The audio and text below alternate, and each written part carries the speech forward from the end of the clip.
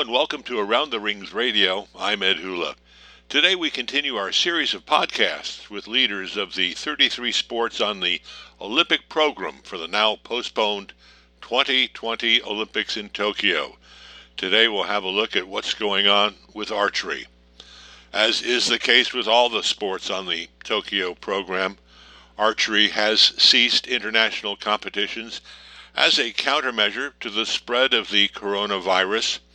In the case of archery right now, they're supposed to be holding off on tournaments until the end of April.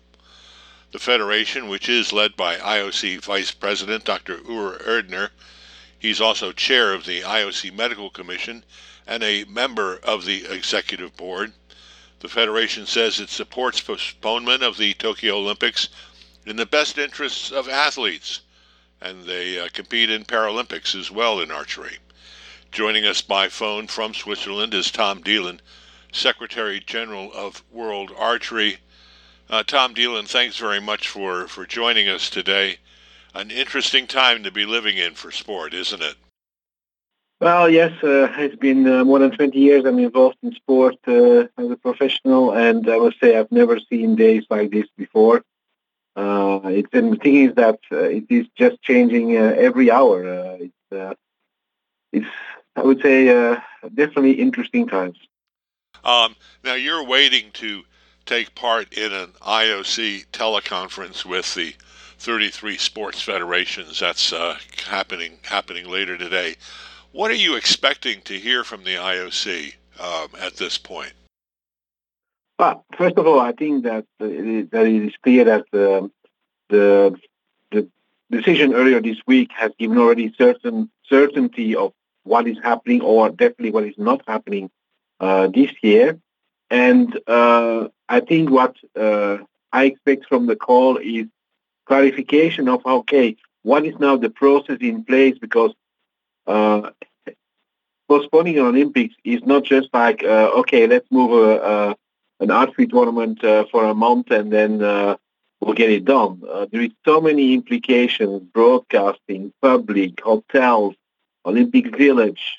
I'll give you an example that it's not going to be the worry of the IOC, but we, for instance, have an age limit for judges, and one of the judges appointed for the Paralympics would have been perfectly in the age limit this year, but next year he's going to be 1 year too old. So what are we going to do? Make an exception? Do we still send him? And so on and so on. So there's so many, I would say, details that will have to be looked at, that it will take time before a new date can be set. What is the impact on our calendar? What is happening with things like the World Games next year, the Masters Games that are supposed to be held in Japan? There's so many, I would say, consequences of this decision. I think that the main, I would say, goal I see for this meeting is that we have a clarification on what the process is, what are the deadlines we are looking at, to know when we can then take the right decisions on, I would say, our events, because unless we have that date, we've been the last few days been looking at all of our event strategy and so on. Unless we have those dates, we are really blocked. So this is the number one priority, is getting through that process, having a date, and then we can work from there. And you say setting a date for rescheduling the Olympics would be the number one issue to solve immediately for the IOC in Tokyo 2020? Well, I think it is, because everything else will flow from that. Because if they don't have a date, how are we going to, I would say, prepare for it? How are we going to finalize the qualification system? So I would say this is not the only decision, of course, but it is definitely one of the key decisions, because that, in the world of sport and in the world of the Olympics, there has been one thing that has never been put under discussion, and that was the starting time. In many other industries, you have deadlines, but there is a way to shift them. In the Olympic world, we never looked at this possibility. This is the first ever time that this has come up in an Olympic family event.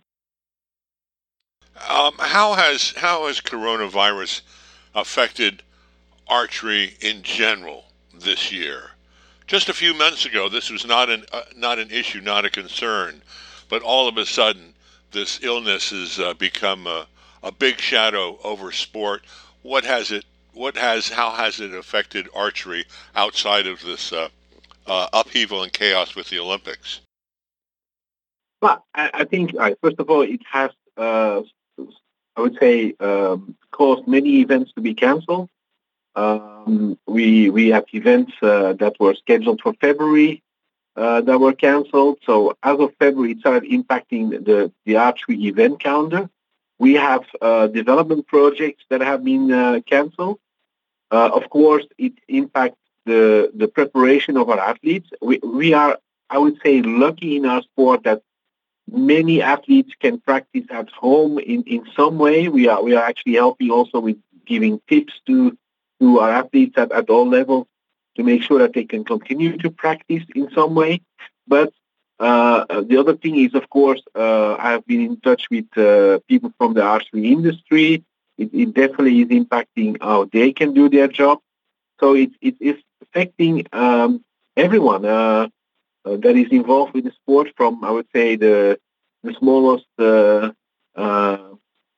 kids in clubs that can't practice anymore to the number one in the world that suddenly doesn't know if he will still be number one next year.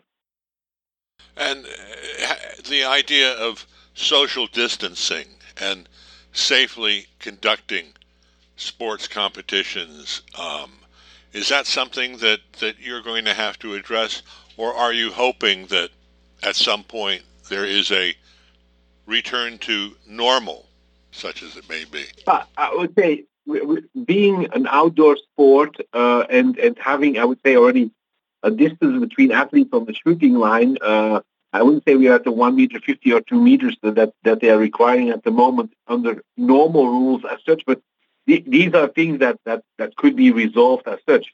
But for sure, there will be an impact. There will be an after COVID-19. There is no discussion. Are you surprised by the way the global sports calendar has just collapsed? Not just for Olympic sports, but for the Masters Golf Tournament, for Formula One racing. Everything, it seems, has been canceled. Yeah, no, absolutely, and I think it's I think it's a shock for everyone, and how quickly it can go as well. When we were looking first at our first World Cup that was supposed to be in Shanghai, our discussions internally and also with the host of the event was, okay, what is Formula One going to do? Because that was for us, because they had normally the Formula One race 2 weeks before our event. So we were looking at, okay, what are they doing? And then, of course, at a certain moment, they took the decision. So it was obvious that we were going to go in the same direction. So, yes, it has been a shock and a big surprise, yes. We're talking with Tom Delen, who is Secretary General of World Archery, the international federation for that sport in the Olympics and Paralympics. Any special considerations for the Paralympics as well, since your sport is part of that program? Well, absolutely. I think, and even for para athletes, it's even a bigger concern because, of course, they most of them are, I would say, already have bigger issues with immune systems than an athlete competing in the Olympics. Many are under medication and so on. So, or need assistance, need help to get on planes and so on and so on. So it is clearly even a bigger impact for the Paralympics. One of the challenges we were having, for instance, when we looked at some of the events was, yes, we could perhaps get the athletes still there, but didn't get the classifiers there. So how can we classify athletes when we don't have them on site? So there's been, I would say, definitely even a higher impact for para-athletes. But I would say now that there is a certain certainty on where we're going, we're working very closely with IPC on making sure that we get that one right as well next year. Will the Paralympics need to follow the Tokyo Olympics in their current manner, just a couple of weeks after the games, Is that necessary for the two events to be staged side by side like that? I really can't answer that. That is really a question you should ask IPC and the IOC. I don't know. That will depend so much on things like what they're doing for the village, what they're doing for hotels. That is really a question for Tokyo 2020, IOC and IPC. I can't answer that. Are there financial ramifications for World Archery from postponement of the Olympic Games? Definitely. I would say there is certain things that we don't know what is going to happen. We already have certain costs we have done. Now, giving today a figure of what this is, I can't give you because it's too early for that. But definitely there will be financial ramifications, yes. And you're supposed to receive payments from the IOC for Tokyo. The IOC probably won't be receiving those payments. I guess your further discussions with the IOC about what happens next will involve those payments to the federations. I can't answer that one at the moment. We will see what comes out of it. We have plans in place. We have also, for instance, the Swiss government is putting also things in place.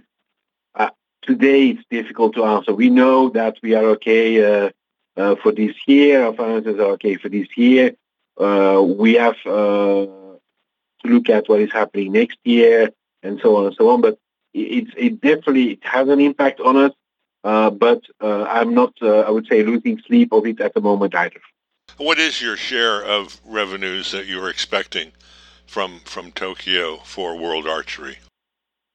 Well, I'm not going to answer that one because we don't know, because it is not known yet what the figure is that will be divided. Now, again, there will be also changes, so I can't answer it as such. Everybody has to be flexible. The IOC is asking everybody. I think that's the big thing at the moment, yes. Are there lessons for sport, for archery, from this health crisis? Definitely. I think one of the things is that it definitely addresses the fact that we need to look much more in risk management of events. I think the work being done by the World Health Organization in helping large event organizers is very helpful. Because I think it will allow us to better plan for events. It also shows us how flexibility impacts some of our events. We're learning a lot from working with certain cities and governments in terms of how procedures work. I think definitely there is many lessons to learn from it, and I think for general matches, we will be in much better shape in the future. And what has to happen right now? You've halted World Archery events until the end of April. What has to happen? We stop you there? We actually decided it's more until end of June now.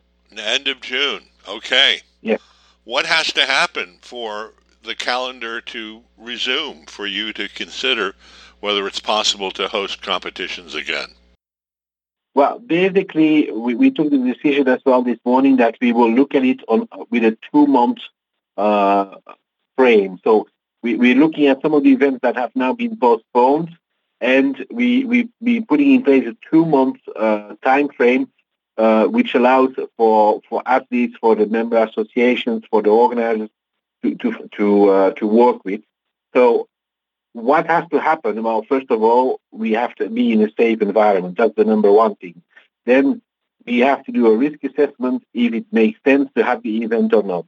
We have looked at several options, several strategies, and so on, but until we know where the situation is going, I give you an example. A continental event might be a little bit easier than a worldwide event because continental-wise, the problem might, I would say, already be at a lower scale, whereas on a worldwide level, when you have people flying from one continent to another, there might be more restrictions. So there will be considerations being taken like that. But there is no one-fits-all answer at the moment, because the only answer at the moment you can give is not doing anything. And we have to really follow the advice and see what is happening to go forward. Finally, how is this affecting your day-to-day operations at World Archery? I have a feeling I'm not speaking to you in your office at the archery headquarters. Is that correct? Absolutely. I'm sitting at home. So we have all of our staff working from home remotely. While basically my day, instead of going to see some of my staff in their office, or they coming to see me, is now all video conferencing, and we learn all the new tricks of the trade of those different tools, and it's definitely changing. And my morning starts in the morning with a video conference and ends in the evening with a video conference. Certainly a new day, a new way of getting used to transacting business, that's for sure. Absolutely. Thanks very much, Tom Dieland. Good luck to you and your colleagues at World Archery in overcoming these challenges, and good luck to you in the time here ahead. Same to you, Ed, and hope to see you soon somewhere on this planet. That will be a good sign when we are seeing each other face to face again. Absolutely. All the best. Thank you again. Tom Dieland, Secretary General of World Archery. Thank you for joining us on this edition of Around the Rings Radio. I'm Ed Hula. For more than 25 years, your best source of news about the Olympics is AroundTheRings.com.